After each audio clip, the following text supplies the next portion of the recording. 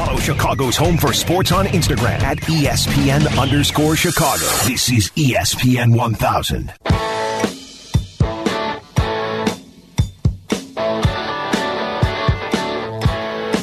Welcome back to ESPN 1000, here until 10 a.m. talking sports with you. Glad you're with us on this Sunday morning, 312-332-3776. You know that number if you want to join the conversation. Here until 10, as I said, then we're going to send it back to O'Donovan's on Irving Park, where Jeff and Dion will bring the pregame show, and Jeff sticks around for the viewing party as well. So if you're looking for something to do on this frigid Sunday, head on to O'Donovan's and have some good times with Jeff and Dion and ESPN 1000, and good times on the north side. Well, it's at least a start. Better late than never, I suppose. Just 24 hours ago, Jesse Rogers and I were sitting here at this very hour talking about baseball moves, and certainly the Benintendi signing with the Chicago White Sox, and the conversation also turned to the north side and the Chicago Cubs, and if and when they were going to do something of substance. And lo and behold, a few hours later, David Kaplan reporting that Dansby Swanson, in fact, is coming to the Chicago Cubs, a 7-year, $177 million deal. And that is the second highest contract in terms of annual value, average value, and also in terms of guaranteed money, right behind Jason Hayward and right before John Lester. And one of those worked out tremendously, and one not as much as you'd hoped. But we welcome in Jesse Rogers to ESPN 1000, our baseball guru, and he has a column up on ESPN.com about the signing. And Jess, you said you thought it was going to get done. You didn't know if it would be before Christmas or New Year's, but hey, it was before sundown on Saturday. How to get done so quickly? Yeah, I know. I mean, it goes slow, and then all of a sudden, boom, it speeds up, right? And the thing is, not only did Jed Hoyer and the Cubs get their man, I think they got him at the price they really wanted him at. Like, I don't think they had to move that much off to get him to at 177 for 7 years. So unlike these other guys who signed the big deals and are probably going to have some regrets late in the contract, they may not care, these owners. Jed, very sort of precise guy that uses the analytics a lot, and we talked about this yesterday, doesn't go past his evaluations. This is kind of what he wanted him for, I believe. Now, it might be a little bit more than the beginning of the offseason when no one knew exactly where the shortstop market was going to go. But 7 and 177, kind of what we were thinking, 8-200, all right, subtract the year, subtract 1 year of pay. Yeah, 7 and 7, it all makes sense to me, and I guarantee you it makes sense to Jed. I think he's very happy with this deal. I haven't talked to him yet or anything like that. So they got him at the price they wanted. And, boy, one guy can change the feeling of a team, can it? Very, very excited to hear from Cub fans the last 24 hours. Interesting, the reaction on Twitter to some of the things you posted, including some quotes from Dansby Swanson at the after the final Braves game. And, talking about he paid attention to how the Cubs played in the second half of the season. And Twitter being Twitter, a lot of naysayers said, well, who'd they beat? What was the schedule? They were just playing Pittsburgh all the time and big deal. But the fact of the matter is, he seemed to be paying attention. I don't know. We talked about his fiancee, now wife. They got married last week. Is going to play for the Red Stars here in Chicago. The fact there's a no trade in this, I haven't seen anything about possible opt out, but the no trade tells me that he wants to be in Chicago. I mean that the 7 years and certainly 25 million and change, significant on either of those accounts, but. It looks like he wanted to call this home and didn't want to be moving around in a couple of years. Yeah, that conversation I had with and we have some of the audio in there if you want to hear sort of the tone of it. I could just gather through body language and tone, he knew exactly what the Chicago Cubs were all about, and the idea of playing here with his now wife, playing soccer. It was all sort of it made sense to me in talking to him. It really did. The things that he said about the Cubs and understanding their second half. By the way, didn't they sweep the Phillies and the Mets in the second half? I mean, who cares about who you played in the second half? That doesn't mean anything. The fact of the matter is he saw 39 and 31 and it stood out to him. So when we talk about is it important to win even in a losing season? It certainly was to Dansby Swanson because he mentioned it to me how well they played in the second half. So look, they're not a fully formed team, but all of a sudden they're a really good defensive and possibly pitching team. Probably missing the truest of aces, probably missing the truest of left-handed sluggers, yes. But in that division, you can foresee second place without, drinking all the Cub Kool-Aid. They'd have to battle Milwaukee, and if things go right, maybe the Cardinals miss Yadi's leadership, and maybe the Cubs get Matt Mervis Rookie of the Year out of him. Who knows? So at least they're in the mix because they are going to play some great defense. Gold Glover in center, Gold Glover in left, Gold Glover at short, basically a Gold Glover at second. He was a finalist in 2020, Nico Horner. Now we'll see what happens behind the plate. That's important. But this team looks so much better and different with Dansby Swanson on it, let alone he's having, sort of his best years offensively right now. We'll see if that continues. Yeah, and I know that Jed made it a point and actually said, certain baseball truisms, being strong up the middle really helps. And now the shift is being outlawed. So you just mentioned with Bellinger in center, shortstop is always your most important position. Defensively has to be your best athlete usually. Nico Horner slides over to second. And as you said, we'll see what they do behind the plate. But if you were if someone who hasn't been watching the Braves came up to you and said, give me a thumbnail on who this guy is and what he's all about. I mean, some of these numbers defensively, he's only 28. He'll be 29 before opening day. But outs above average, he ranks second in the majors, not just among shortstops, so any position. And Nico Horner's right behind him. So I've seen average arm. I've seen, there are certain things that stand out and some things you say, okay, what's as bad? Is it going to be an impact bat? Probably not. But is it all about defense here? No, I think it's about a lot of things, and you haven't even brought up maybe the most important one. And I know you don't pay $177 million for this aspect, but if someone asked me to describe Dansby Swanson's game in one word, it would have nothing to do with arm, bat, speed, nothing. It'd be winner. The guy's a winner. The guy's a leader. He was the first overall pick. He knows what pressure's all about. He led the Braves to World Series a couple of years ago as the leader in the middle of the infield, of course, with Freddie Freeman at the time. He's a winner, and he's coming to a team that's sort of figuring out how to win. Now, they have Cody Bellinger as well.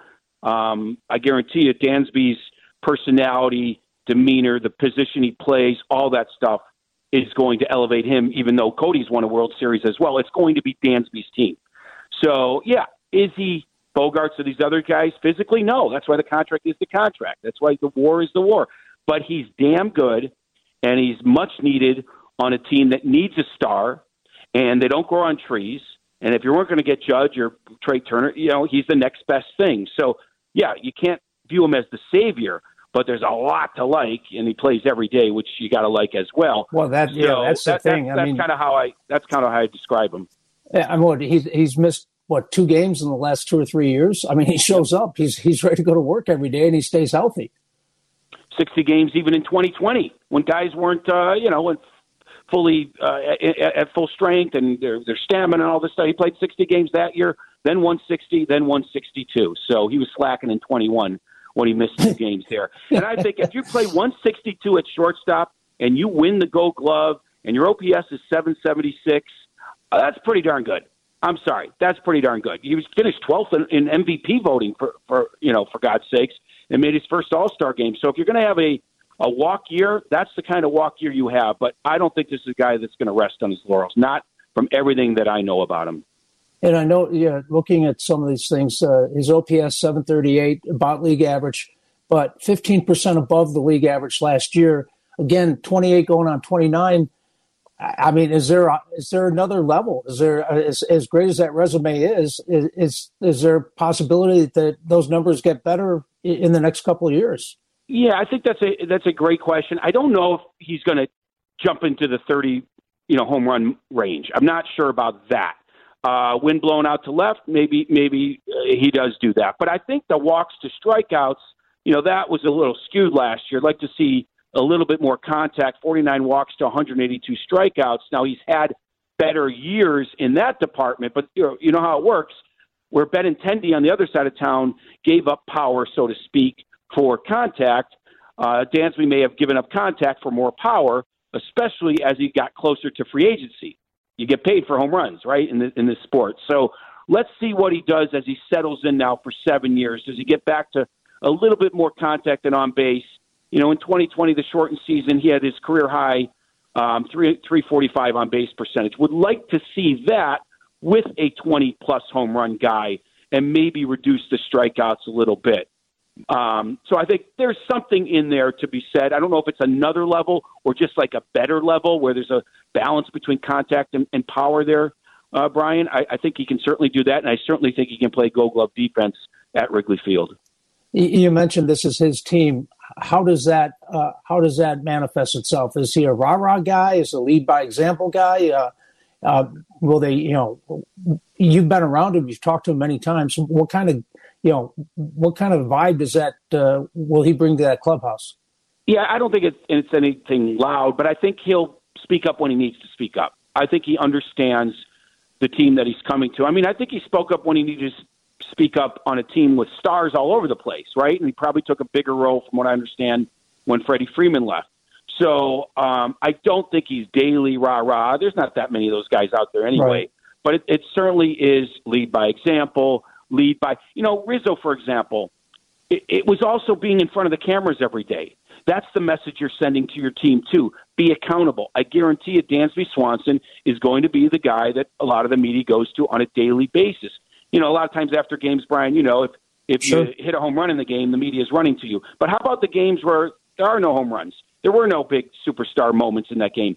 Someone has to talk, and I guarantee you it'll be Dansby Swanson, just like it was Anthony Rizzo. So there's all these ancillary qualities. Again, you don't pay $177 million for, but it's part of the package, and I think Cub fans are going to like this guy a lot. Yesterday I was giving Jed and Tom a pretty rough ride because they hadn't done anything, and if they didn't make the move on Dansby Swanson, I was going to be more than disappointed. But you alluded to it at the top of the conversation. There's more to do. I was looking just even at the free agent catchers still out there. I mean, nothing really jumps off the page at you. What other moves need to be made before spring training, and how do they fill that glaring hole behind the plate right now?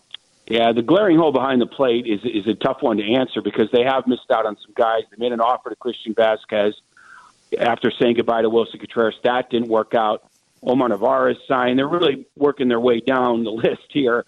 Tucker Barnhart could be possibly something behind the plate. I'm not sure. There's no great answer behind the plate to pair with Yan Gomes. That certainly is going to be probably something they have to deal with in future years more than this one, unless they make a trade. You have to think this.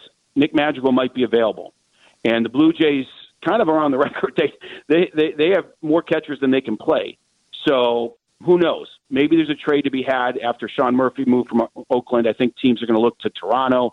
And now that they signed up Swanson, they kind of have an extra infielder in Nick Madrigal. Could he be part of a package that brings you back a catcher? That's something I'm looking for. Otherwise, it's really working their way down the free agent list.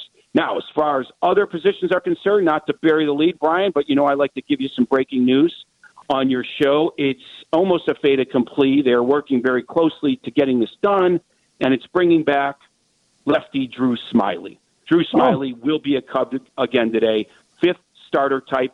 Did have a really good run in August. When healthy last year, he was pretty darn good. Had a .90 ERA in August. His September wasn't bad. Had a little of an oblique issue. Made 24 starts. Now, I don't know if they're thinking of him as a 5-6 kind of guy where he's not asked to pitch 32 times out there. I don't know. We'll see. I think he's going to get a decent salary. But look, they are adding pitching depth. They brought back Adrian Sampson. Hendricks is still recovering from his injury. You need 6, 7, 8 guys. Let's face it. So Drew Smyly, when healthy, was really good last year. He's been in the organization a couple times now.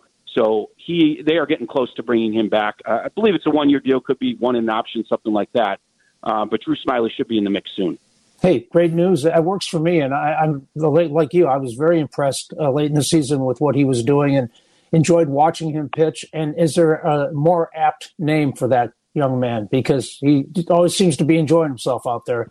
But yeah, the Cubs, Keegan Thompson and a couple of these guys, the arms they had last year didn't get a lot of fanfare, but pretty good seasons for 2 or 3 of those guys. Oh, definitely. I mean, the arrow's pointing up for both those guys. I mean, not every one of these young players is going to take a step forward. That's just usually not how it works. But if you have 5 or 6 that looked good last year, well, 1 or 2 might, right? And then maybe 1 or 2 take a step back. But between Morrell, Steele, Thompson, Suzuki, even Ian Happ taking a step, okay, there's a lot of good there. And maybe one does take a step back, but you can afford that because you've got some other pieces that are working, in the right direction. So we'll see. Steele, Thompson, Stroman, Tyon, Smiley, Wisniewski, the guy they got mid-year for Efros, right? Sampson looked good at times last year. So there's depth there. There's certainly middle-of-the-rotation guys. Is Stroman the truest number 1? Is Tyon a true number 2? Maybe not. It'd be great to have Verlander and move those guys down a notch, but beggars can't be choosers at this point. It's a good staff right now. It still needs a lot of work. The one thing, and this is what other teams have talked about, the Cubs have done a good job developing, especially relievers. So they may not look like all-stars on paper on December, whatever we're on, or January 1st or February 1st. But the Cubs have done a good job at developing relievers in particular, and now we see the formation of a starting staff here. Jess, great stuff as always. I know you were very busy yesterday, and I appreciate you jumping on this morning to not only talk about Dansby Swanson, but give us the Drew Smiley news. And as a Cub fan, it's a feel good, and it's not the end of everything, but it's a good start, and certainly they had to do something, and they did something of significance yesterday. So appreciate you jumping on and give us your take on everything. It's going to be a little old school baseball, Brian. A little 4-2, 3-1, 2-0. Yeah, they'll lose some games when their pitchers blow up, but it's pitching and defense is, every team has a theme, has a vibe. That's their vibe right now. Need to add offense to be a contender, but pitching and defense is who they are in the moment. Great stuff. Thanks, Jess. We'll talk to you later. You got it, Brian. See you, pal. Jesse Rogers. You can read him at ESPN.com, ESPN 1000. You get Jesse's takes throughout the baseball season and certainly during the offseason as well, because baseball is a 12-month-a-year. There are no off months for baseball any day now. You're always on the beat. 312-332-3776 is the telephone number. When we come back, we'll shift gears and start focusing in on the Chicago Bears. Have a very formidable test today at Soldier Field. Jalen Hurts and the Philadelphia Eagles, 12-1 Eagles, who are just steamrolling teams with that offense. And a lot of conversation this week about Jalen Hurts, and is Justin Fields on the same career path and track that Jalen Hurts has been traversing in Philadelphia, where he's now among the top quarterbacks in the league and leading that team, the best team in the league currently, and it's a very big test for Justin Fields and the Bears. We'll talk to Josh Schrock from NBC Sports Chicago in a little bit. We'll hear from Matt Eberflus and also Justin Fields himself about what they expect today and what's in store for the Chicago Bears. We'll do that on ESPN 1000 in just a few. ESPN 1000, Chicago's home for sports.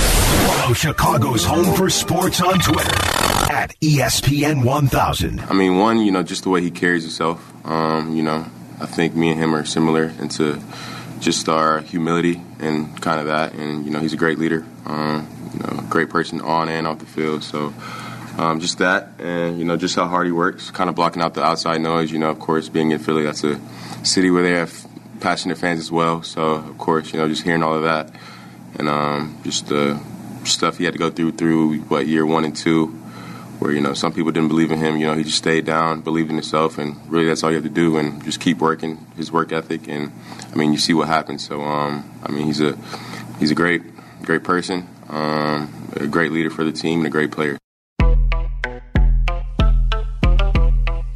You know that voice. He's the quarterback of the Chicago Bears, Justin Fields, and the Bears head into the final 4 games of the season with still improvement to be made, and not only for the team, but for certainly Justin Fields. And the 3-10 Bears face the 12-1 Eagles today. A lot of the conversation this week was about where Justin Fields is compared to Jalen Hurts, and that was Justin Fields talking about comparisons he sees between the two personality-wise and some of the same traits.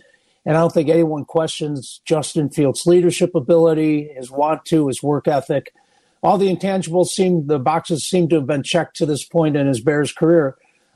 He enters the game today with 905 rushing yards this season, And beginning of the season, a lot of those were were not by design. They were out of necessity to avoid getting hurt and getting tackled and getting sacked.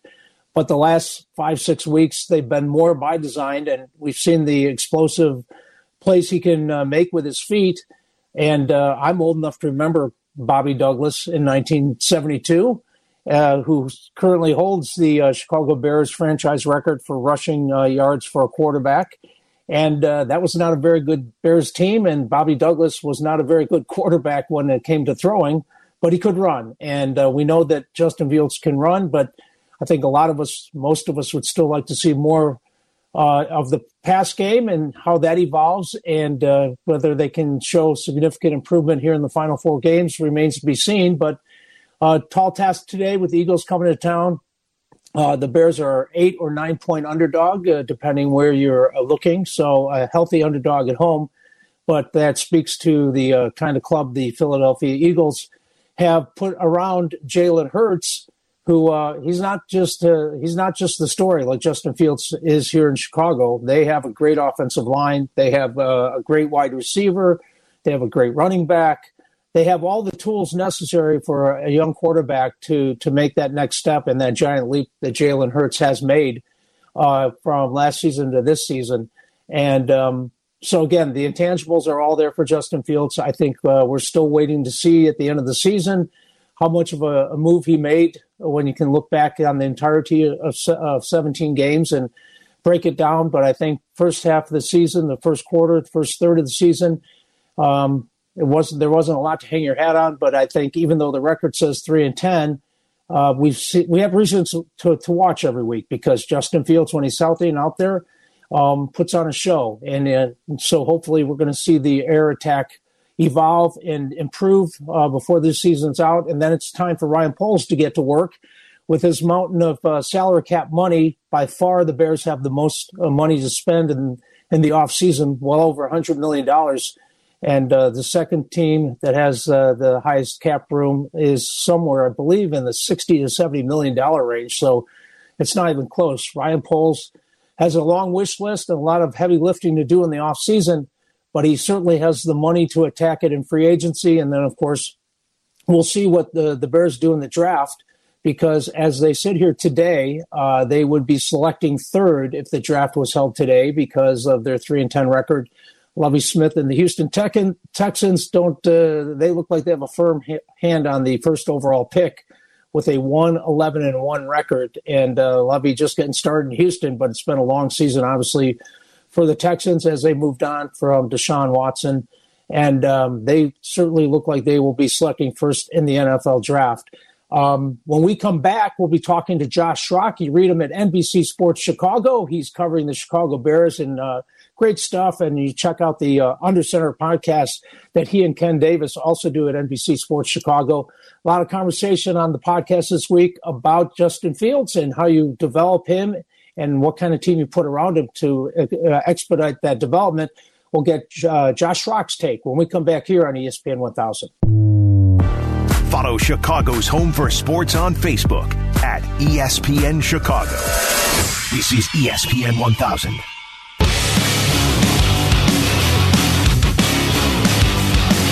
Welcome back to ESPN 1000. Brian Hanley here until the top of the hour. Bears and Eagles at Soldier Field in just a couple hours today. And the 12-1 Eagles look like the real deal. And Jalen Hurts certainly looks like the real deal. And we're still trying to figure out exactly where Justin Fields fits into that future picture among the elite quarterbacks. Hopefully he will be there, like what we've seen so far for the last 4, 5, 6 weeks, certainly, of Justin Fields. And we welcome in Josh Schrock.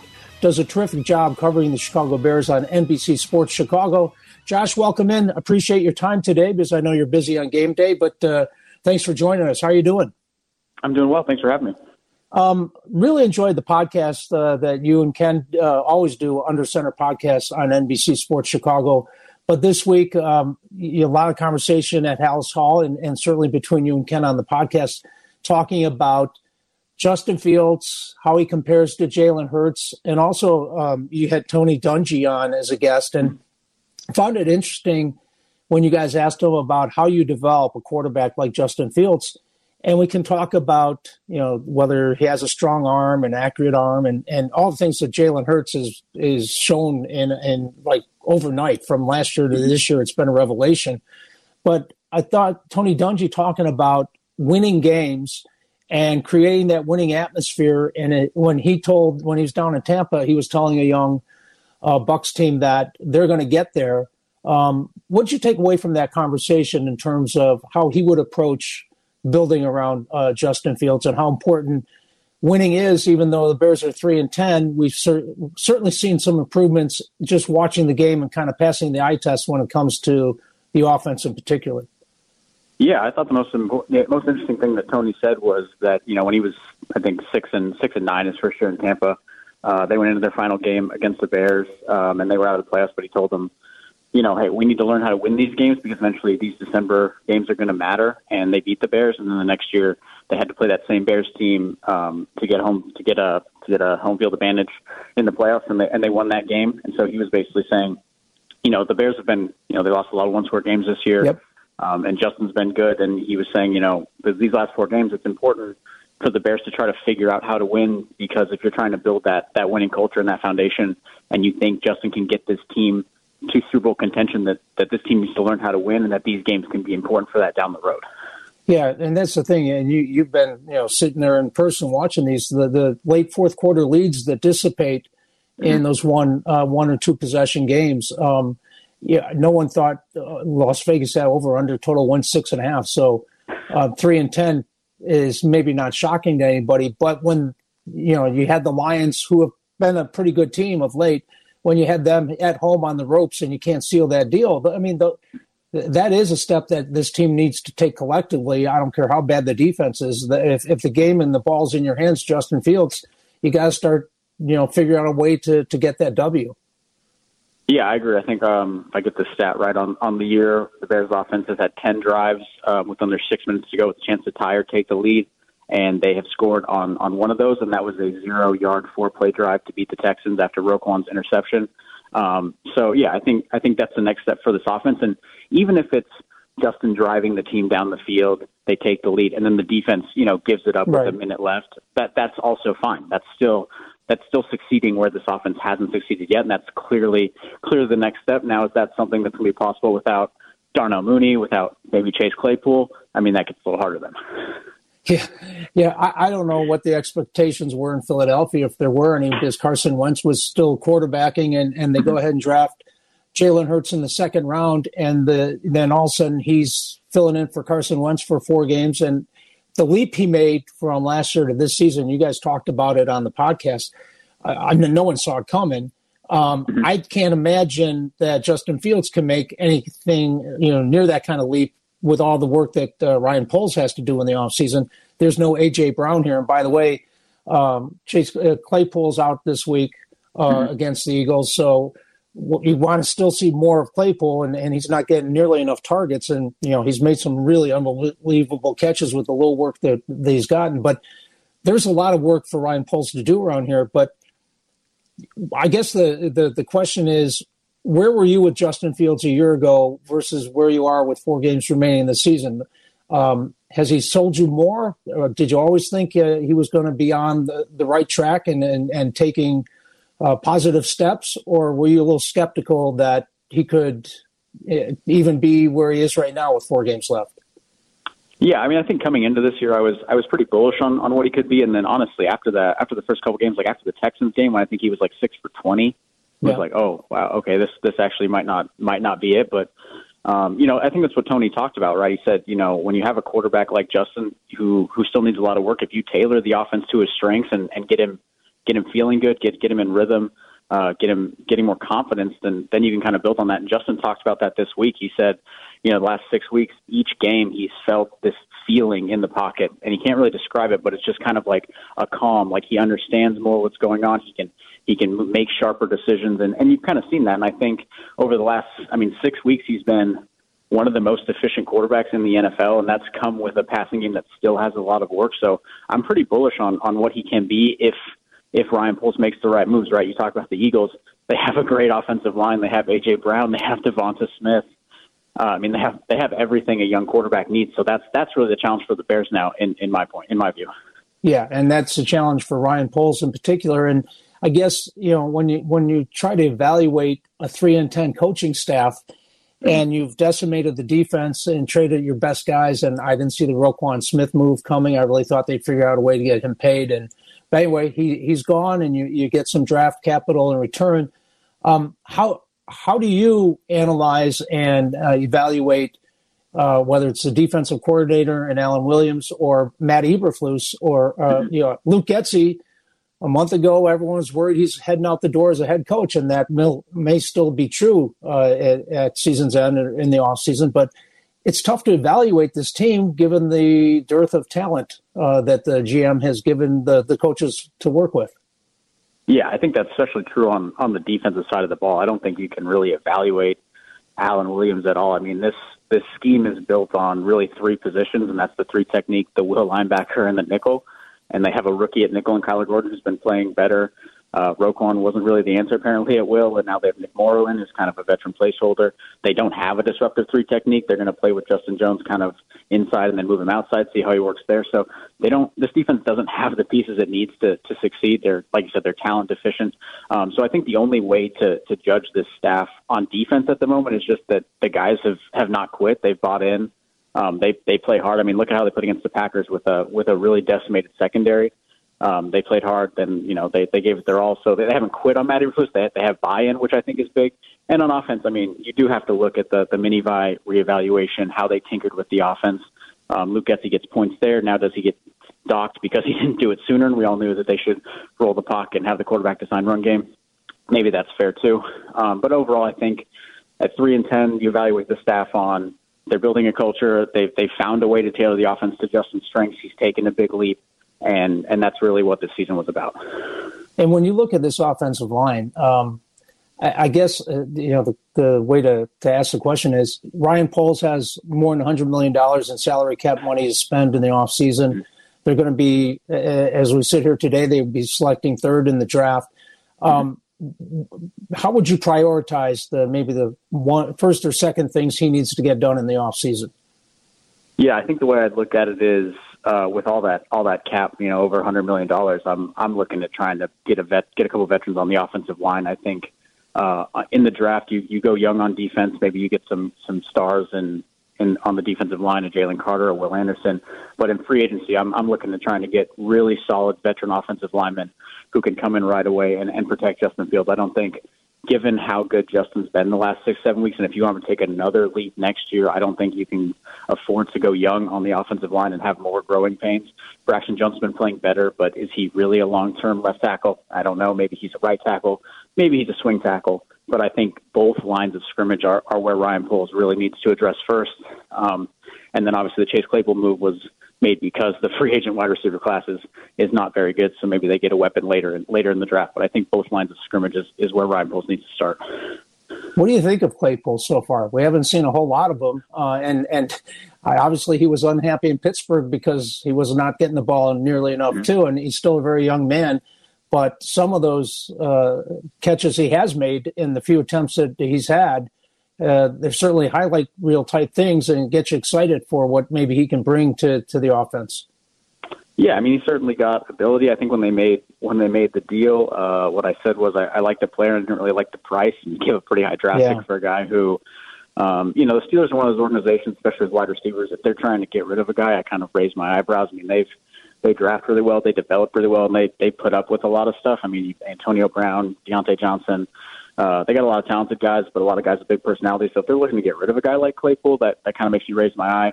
But he's got all the talent. I don't think we're really going to know if he's a fit in this offense until early, maybe mid next season. They still think he's got some growing to do. Luke Getsy says he understands the plays, but the processing when he hears it takes him a little bit. And then he's got to work on chemistry with Justin, and it's hard to do that now that he's out with a knee injury. So it was kind of a gamble by Ryan Poles because that pick is going to end up being, 34th, 35th, and that's going to be a good player. So they got to try to find a way to make that work. Yeah, we'll let you go, Josh, and appreciate your time. But, today Justin Fields goes into the game 63 yards shy of breaking Bobby Douglas's rushing record for a quarterback in Bears franchise history. And I'm old enough to remember, I was only 12 at the time, watching Bobby Douglas scramble around. He wasn't a very good quarterback, and that wasn't a very good Bears team. But when you look at Justin Fields, I, like many people, want to see much more of the passing offense develop, and maybe that's a dream with this offensive line. But can you get anything significantly done in these final 4 games to increase that body of evidence to prove that Justin Fields isn't just going to be an exciting, explosive quarterback when he's running?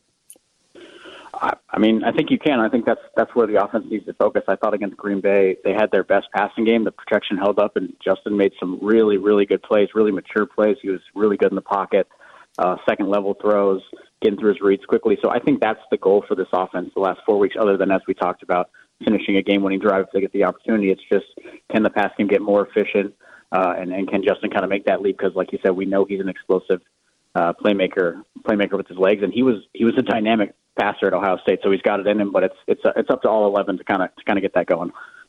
Josh, keep up the great work. Really enjoy reading your stuff and hearing the Under Center podcast, NBC Sports Chicago. And you've had an all-star season, even though the Bears record has certainly not shown that they have. But keep up the great work and appreciate your time today. Hey, thanks for having me anytime. Thanks, Josh. Josh Rock, NBC Sports Chicago. When we come back, we'll take some calls. If you'd like to join the conversation, 312-332-3776. And I can't believe that it's been 15 years since this story started. And we'll go down to Champaign and revisit the mascot world of the Fighting Illini. It's crazy stuff. And the fact that they can't settle on a new mascot. Only in academia could you have a committee that's going to form another committee to try to come up with a mascot for the state's university, flagship university. We'll talk about that when we come back. ESPN 1000, Chicago's home for sports. Follow Chicago's home for sports on Twitter at ESPN 1000.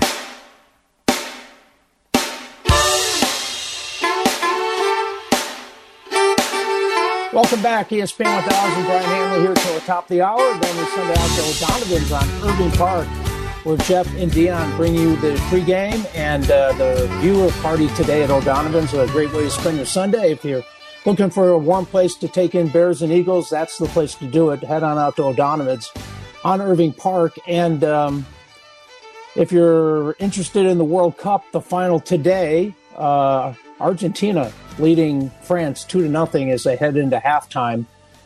So it's going to be a pretty tall order for France to come back against the Argentinians in the World Cup final today that started at the top of the hour. So there's your World Cup final update here on ESPN 1000. And here's your University of Illinois update when it comes to a mascot. Reading the story in the Chicago Tribune the other day, I couldn't believe that it's been 2007.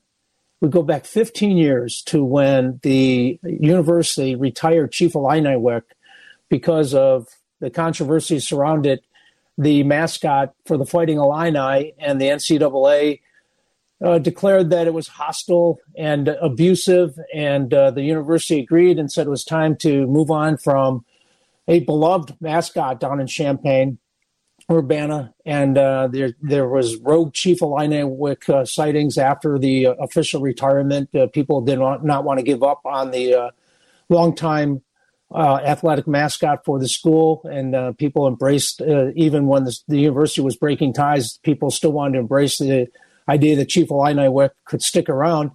And having had gone to Marquette University, we went through the same thing up in Milwaukee when the Marquette Warriors, when it was decided that too was an offensive name, and they had to move on from the first Warrior, the mascot.